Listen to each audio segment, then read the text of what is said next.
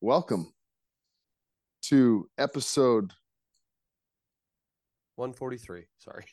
of, of the Sunday Conversation podcast, presented by Taco Casa, Loyalty Liquors, um, hosted by your favorite duo, Aaron and I. How the hell are you, bro? How was your week? Ben, my week was good. We do need to address something before we start. I don't know. Did you go back I and would also like to address something, but you quickly address something first. okay, did you happen to go back and look at last week's episode at all? No. Okay. I accidentally deleted the entire episode. So we didn't what we recorded never got posted. And I Really?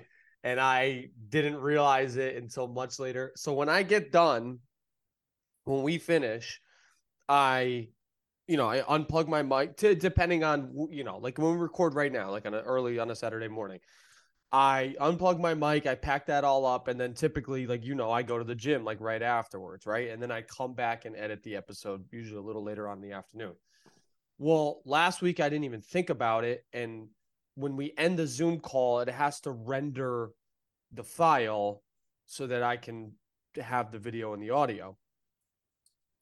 I didn't even think of, and everything that we record goes onto the external hard drive. I didn't even think about it. I unplugged both the hard drive and the microphone, and I'm like, oh fuck. And I thought about it. Oh shit! I'm just looking right now. What does it say? I That's a fucked up. yeah, So which it's a form.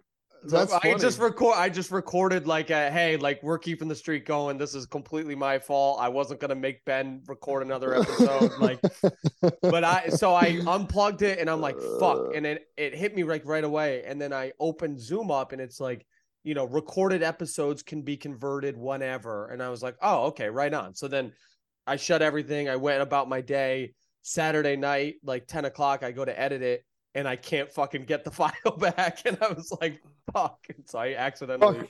deleted the whole episode. What did we talk about last We week? talked a Anything lot good?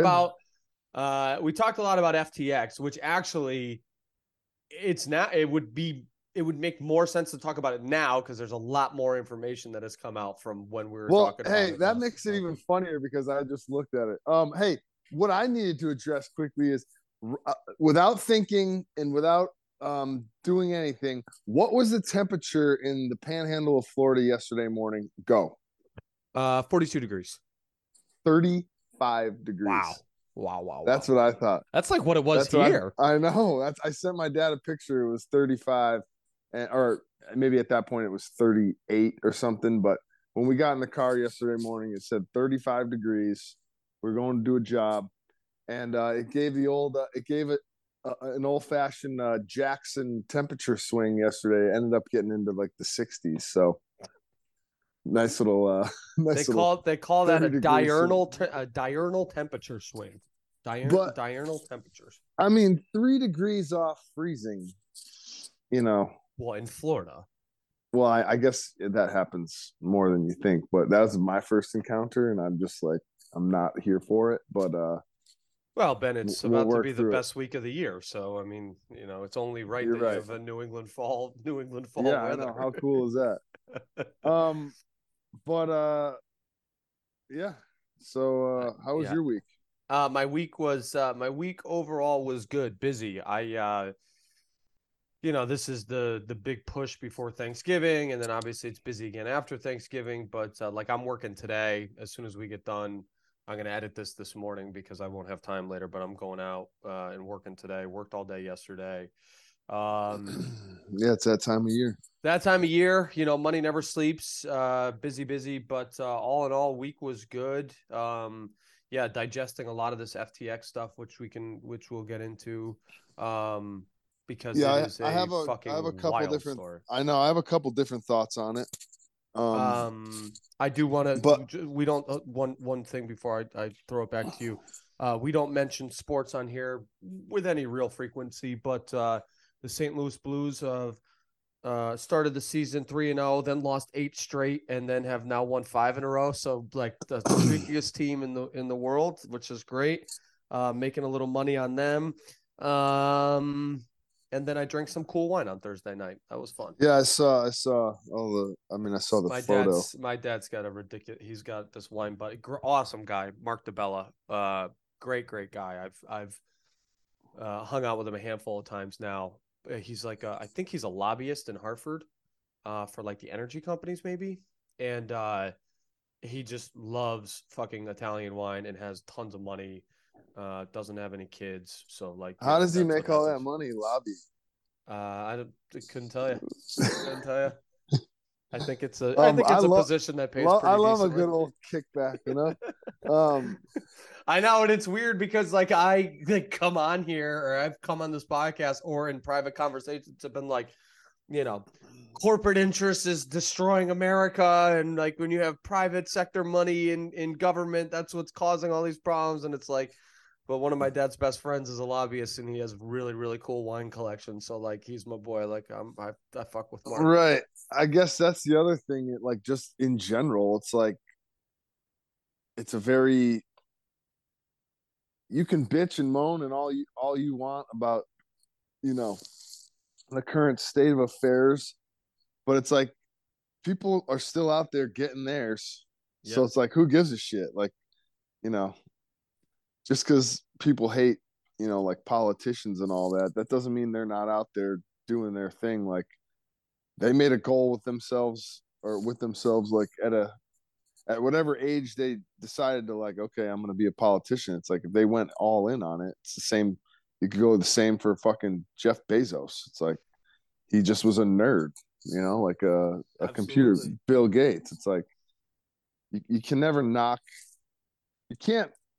Like at the end of the day, you can knock capitalism, but you can't knock capitalism because at least, I mean, it gives you a chance to.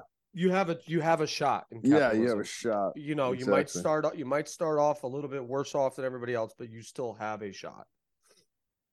But how was your week, pal?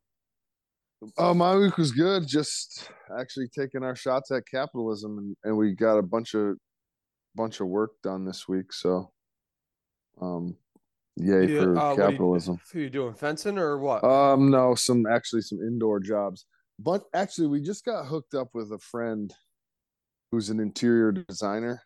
Oh, nice. And she just is in a very high dollar area. Mm-hmm. And her clients are high dollar.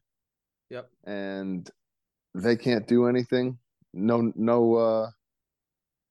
knock to them, but maybe they don't care to do anything. Maybe they have too much money to care to want to do anything. But when people need some hinges installed on a door, you call us and we do it for you. Hinges? Really? Literally, yeah. We changed 8 hinges out at one job. Demoed a kitchen. We installed some ceiling fans. So we're just kind of doing it all. Huh. You name it. Oh, interesting. Yeah, it is. But that's the beauty of capital. Sorry, Ben, I don't mean to be rude. I'm writing down a recipe as we were talking. I just needed to make sure I got the stuff at the grocery store. But I was listening to everything you said. Excuse me. I hope it's a good recipe. Tagliatelle bolognese tomorrow. I'm gonna go. I gotta go get a Dutch oven today. But oh fuck, dude! I got a Dutch oven. I'm not kidding. What do you have? Cast iron one? Yeah, Griswold. Fucking love that shit. I need something never deeper. used it. Never used it, but I love it. Well, unfortunately, hey, you heard it here right now. First, someday I'm gonna bake a loaf of bread in that suck bag, and it's gonna be better than you've ever imagined. I fucking believe it, dude. I definitely believe it. I mean, that's the problem with having like like cooking as a hobby that you like pursue all the time is you're like, oh, I need this now. Like I gotta have this. And the only and listen, a Dutch oven is a good thing to have. And hey, what if you go to I thought you got that gig at Didn't you get a part-time job? I'm going to Williams Sonoma Outlet Store in Westbrook. I got to go to Old Saybrook today for work, so I'm going to stop in Westbrook. There's an You should outlet just store in Westbrook. give him your employee ID number. Hey, over there. give Julia a call at the Westport store. She'll give you my employee ID number so I can get that discount. That's exactly where I'm going. It's funny you say that. That's 100% where I'm going. You're gonna get a Le Creuset? I was thinking about it. If they have a color? have a decent deal. Well, I really like the matte black ones. I like the gray ones. I don't like anything too colorful in my kitchen. What about the red to match your Supreme coffee maker? My Mocha Pot Express. I was at somebody's house this either last Friday or so. It might have even been 2 weeks ago, and they were making an espresso martini. And I was like, oh yeah. I was like, I have a stovetop espresso maker because they were talking about their coffee, and they're like, oh, one of like the silver ones, and I'm like, well, look, it would have been silver, but I spent $100 extra so that it could say Supreme on it.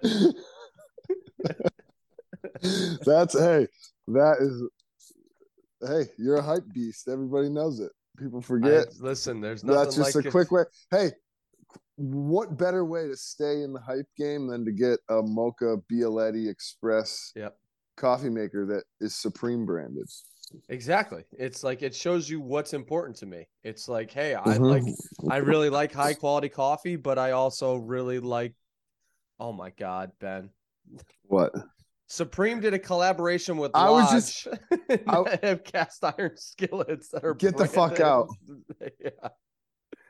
Yeah, really? It's just a normal cast iron. It's just branded on the bottom. My other thought is like, as weird as this sounds, by the way, our fucking podcast just can go anywhere. But don't you think that at some point your Bialetti Mocha Express Supreme coffee maker is probably going to be worth a fortune? So maybe you should stop using it. Well, it's probably too late for that. I'll just buy another one. Fuck it.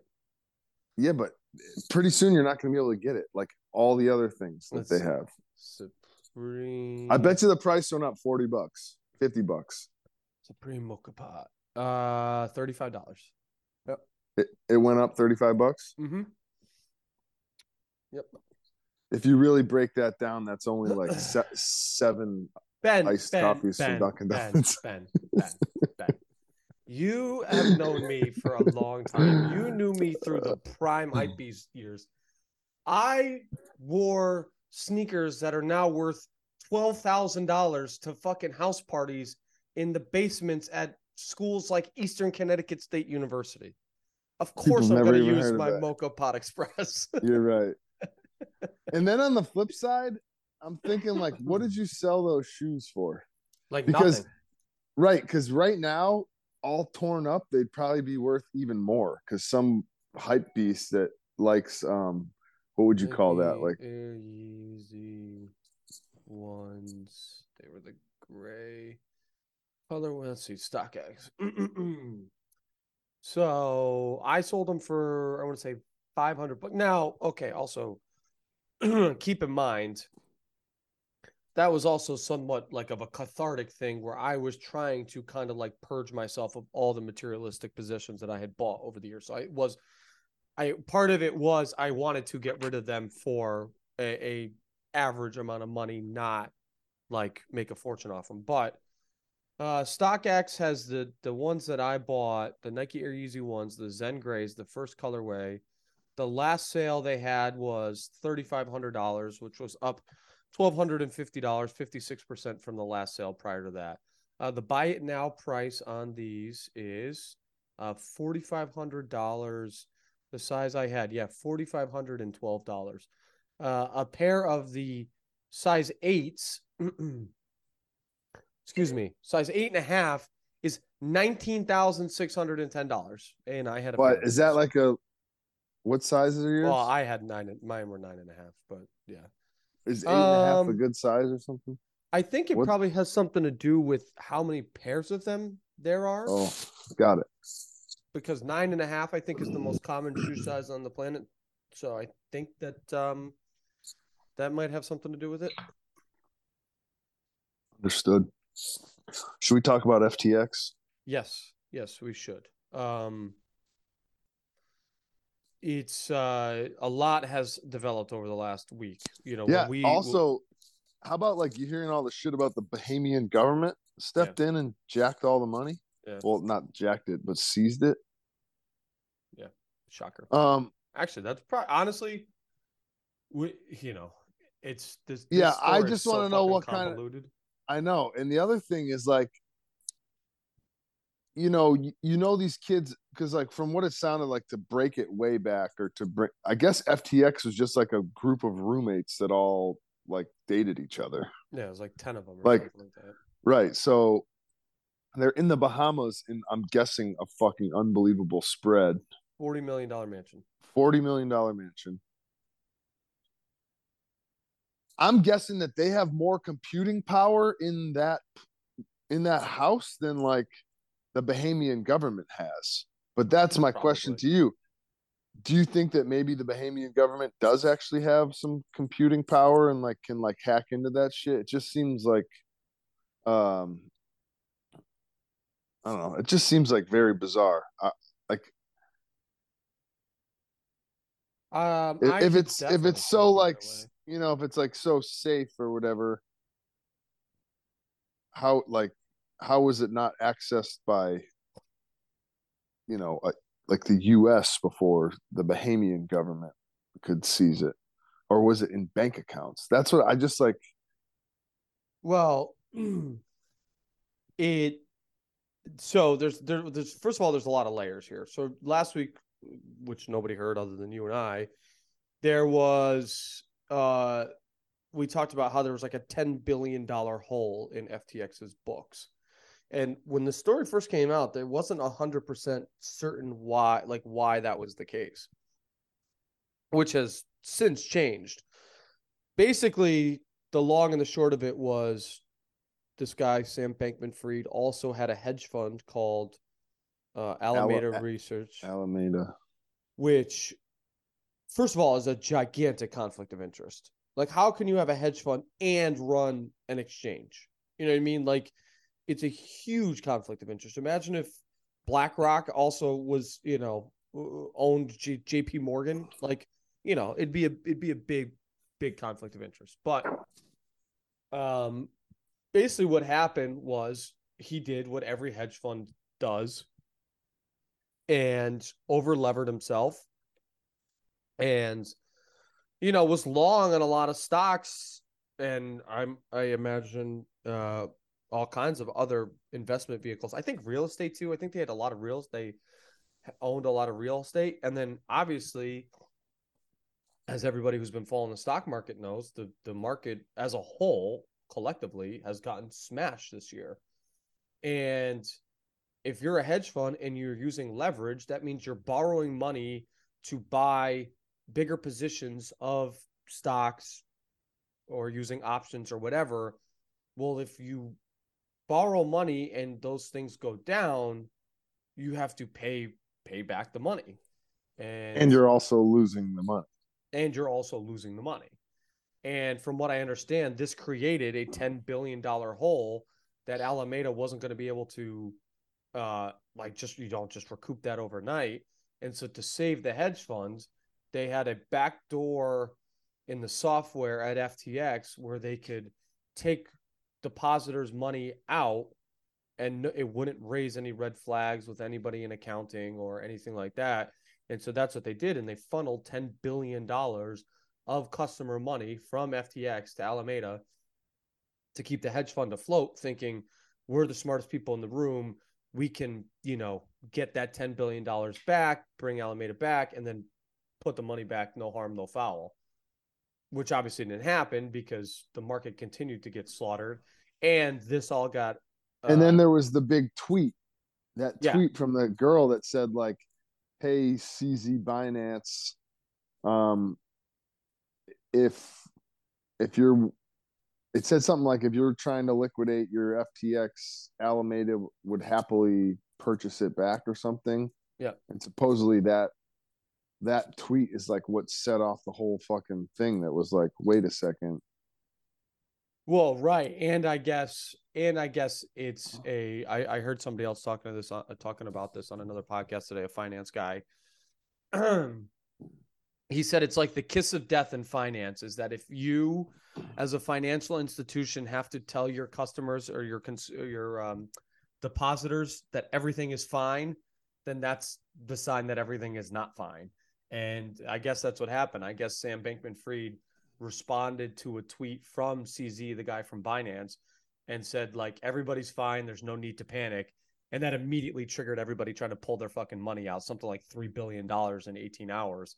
And then that also caused the FTT token, which had nothing backing it, to crash, which crashed the value of the company. And everything came all tumbling down all at once. And they're talking real jail time for this guy. Martin Shkreli is saying he might get, this guy should get life in prison, which is, if that's not the pot calling the kettle black.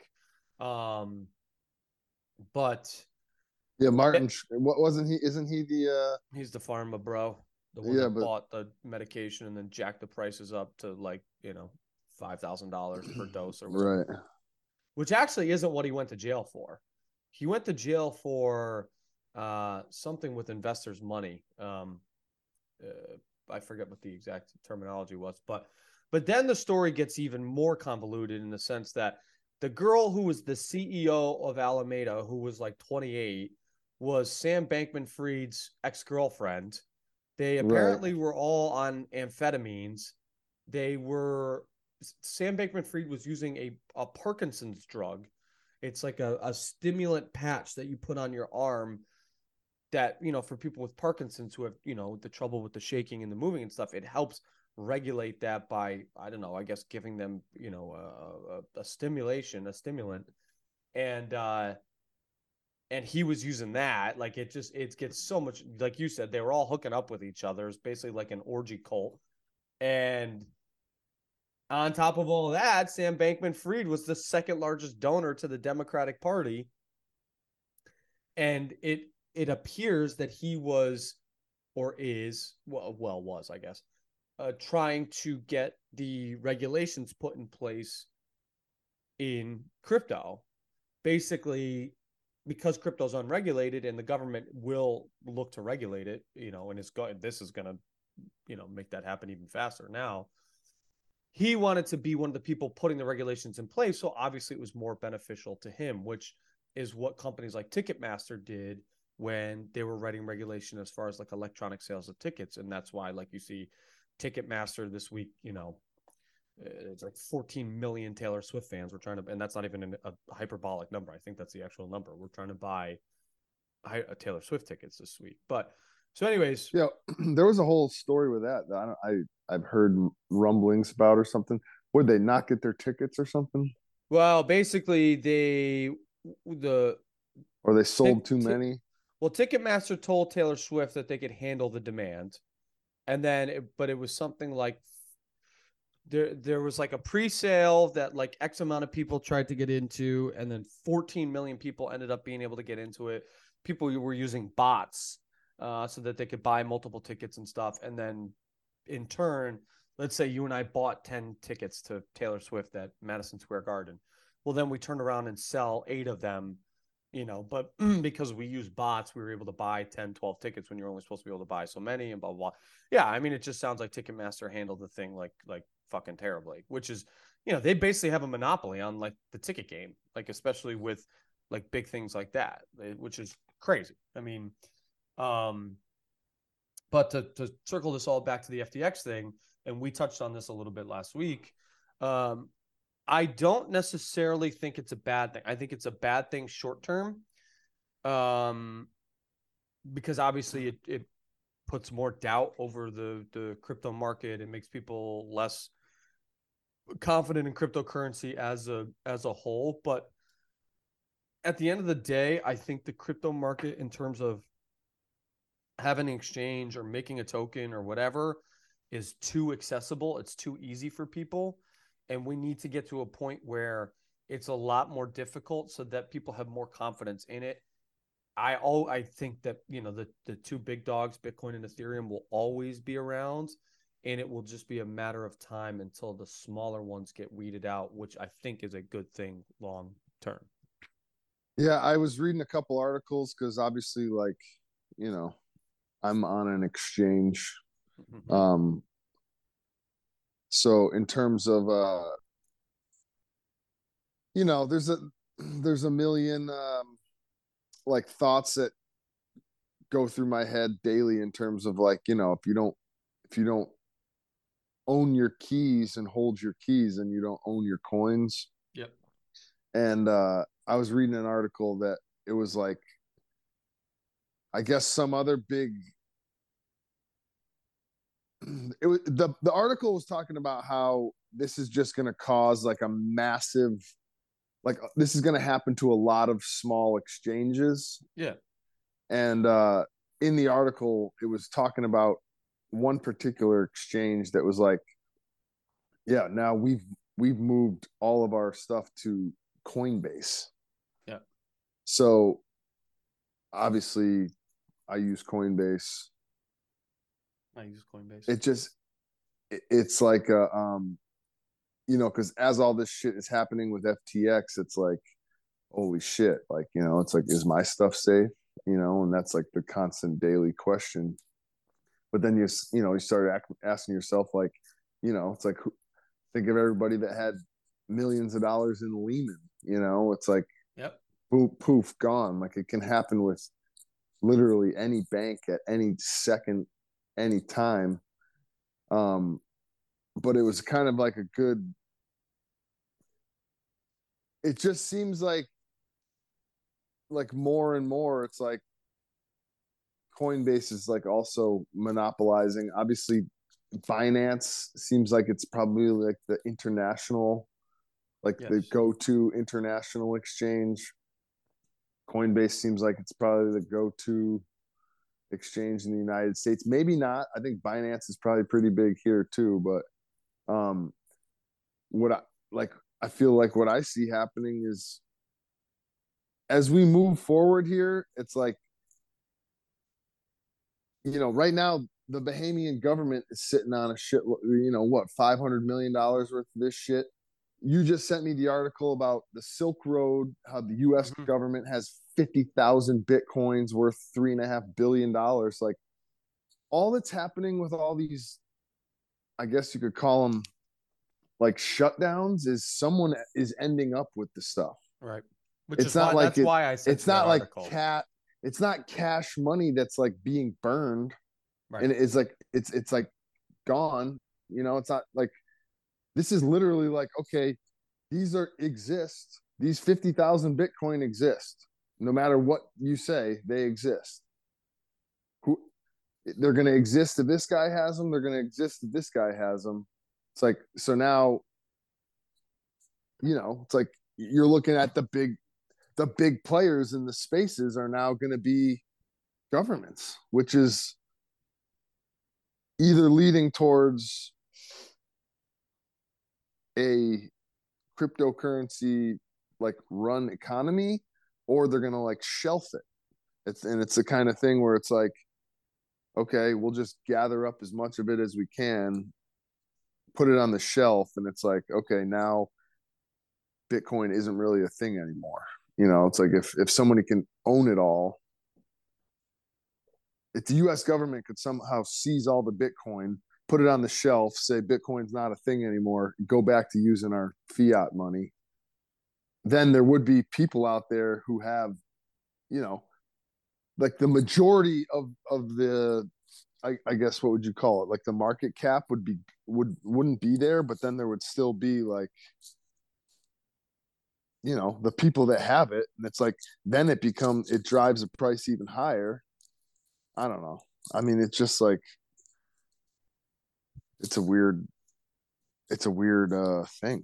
Well, I don't think you're that far off. The reason I sent you that Silk Road, or the article about the Silk Road seizure, was for that exact reason. It's like, okay, if you're the United States government and you're not 100% sure the direction that cryptocurrency is going to take, how can you get your hands on some cryptocurrency without like going out and buying it? Because going out and buying it would signal. Now you have to take it off your balance sheet. But if you fucking steal it from somebody, bingo. now it's just acquired. And I don't think, I hate to say it, but I don't think the U.S. government is working on like a karma system. I don't think they're like, hey, I don't think we should take this 50,000 Bitcoin from this guy because karma may kick us in the ass. Like, that ship has fucking sailed. And that's a fact. Like 9 out of 10 people killed by drone strikes are civilians. Yeah, I don't think karma is a real thing the U.S. government's worried about. But that's what I'm getting at, is that like, okay, right? Like if the U.S. government sees what happens to crypto prices the last, whatever, let's call it 2 weeks, and says, oh, now's like a great opportunity to buy a bunch. But like, if we buy a bunch, that's going to show that we do believe in cryptocurrency long-term, which is not what we want people to think, because we want the price to kind of stay down, but we want to be in the game. Well, let's go about it by seizing it. Okay, now we've seized it. Now we have it. We didn't pay for it. It doesn't necessarily instill a ton of new confidence into cryptocurrency as an asset class. And then, people go buy it up and the price drives up because they see us buying it. You know what I mean? That's basically this is a ridiculous question, but is like the secretary, is the treasury like the accountant of the United States? Who, hear me out. Walmart probably has a team of accountants, but there's probably a top accountant. Am I right? I'd imagine, yeah. Yeah, the CFO would be the top accountant, probably. Okay, so who is the CFO of the United States? Probably the Secretary of the Treasury, yeah. It's kind of a combination of the Secretary of the Treasury and the Chairman of the Federal Reserve, because they kind of. But this is where I want. But they're not. Well, that's the other thing, is like the Federal Reserve is not a government entity. Right. It's not. So that's what I'm saying, is like, is there also a head accountant for the Federal Reserve? Uncle that's Jerry. Who is the one Jerome that's Powell. like, okay. Uncle Okay. Jerry. So then is he the one that who controls that 50,000 Bitcoin that they just seized? Probably the Treasury, I'd imagine. So not the Federal Reserve? Which is also interesting because. So I want to know, like, what do you think the Treasury's like balance sheet is sitting at? Who's the secretary? Negative $35 trillion. Right. Okay. So, but then what about the Federal Reserve? Is it coincide? So the Federal Reserve does more like dictating of financial policy in terms of interest rates and things like that. The Federal Reserve is more in charge of kind of controlling how money moves in the country, where the Treasury dictates actual like economic or monetary like policy and law. But the interesting thing about all this too, Ben, is that Janet Yellen, who's the Secretary of the Treasury, which it's so funny that I know that, not that I know we talk about finances on here a lot, but I'm not like a. She hated crypto. Bro. I was just like saying she hates crypto. But I don't know. I can't tell you who the Secretary of State is off the top of my head. I don't even know. But then, all right. So then, like, okay, like we're just saying she hates crypto, but then is she sitting in a room and there's a bunch of people, guys, girls, I don't know who the hell's in the room, but they're like, yeah, he, him, she, her. Are they like, Janet, like, we get that you hate it, but we're making a fucking fortune here. Like, are you not seeing this? And she's like, no, I just don't see it. And they're like, okay, well, here's some. Now what? Or like I just don't know at what point, like, does she say she hates it and she's just stacking fucking sats, as they say in the biz, stacking satoshis? I could see that being the case, but I think she legitimately hated it the same way a lot of people hated it, Ben, because A, it was new. B, and also she's probably sitting on a mega pile of dough that she's probably like. Oh, totally. But also, like, dude, Ben, I mean, you've been in the crypto space long enough. Like, the number one thing that like people would say about crypto was oh, you could use it for crime, right? Like, oh, it just gets used for crime. Remember, like that was the narrative. Yeah, as we watch a Pablo Escobar documentary, which is like the most $700 billion in the fucking wall. Yeah. Pablo Escobar was one of Forbes' 10 richest people in the fucking world, and he wasn't dealing in Bitcoin; he was dealing in USD. So like, it's the dumbest argument, but like. that was how that generation felt about it. And I understand it's something that's completely new and foreign to them. And it's not super easy to understand on paper. But I think at the end of the day, even if you're Janet Yellen and you hate digital currency, you can't. I don't know. This all goes back to, this is why we can't have people that are 100 years old running this fucking country, is what it really boils down to. It's like, I'm not saying they have to be 25 years old, because it's very obvious with this whole FTX thing that people that age don't have the maturity to handle giant sums of money as well. But there has to be a happy medium, because you've got an older generation that wants nothing to do with the stuff because they don't understand it. And then you've got a younger generation that's all for it, but doesn't necessarily understand the economic policies that are going to dictate its price in the future. So I don't know. There's really not a clean, easy answer. But yeah, she's on bullshit again. U.S. Treasury's yelling, says crypto market needs better oversight. The old fucking bag. Well,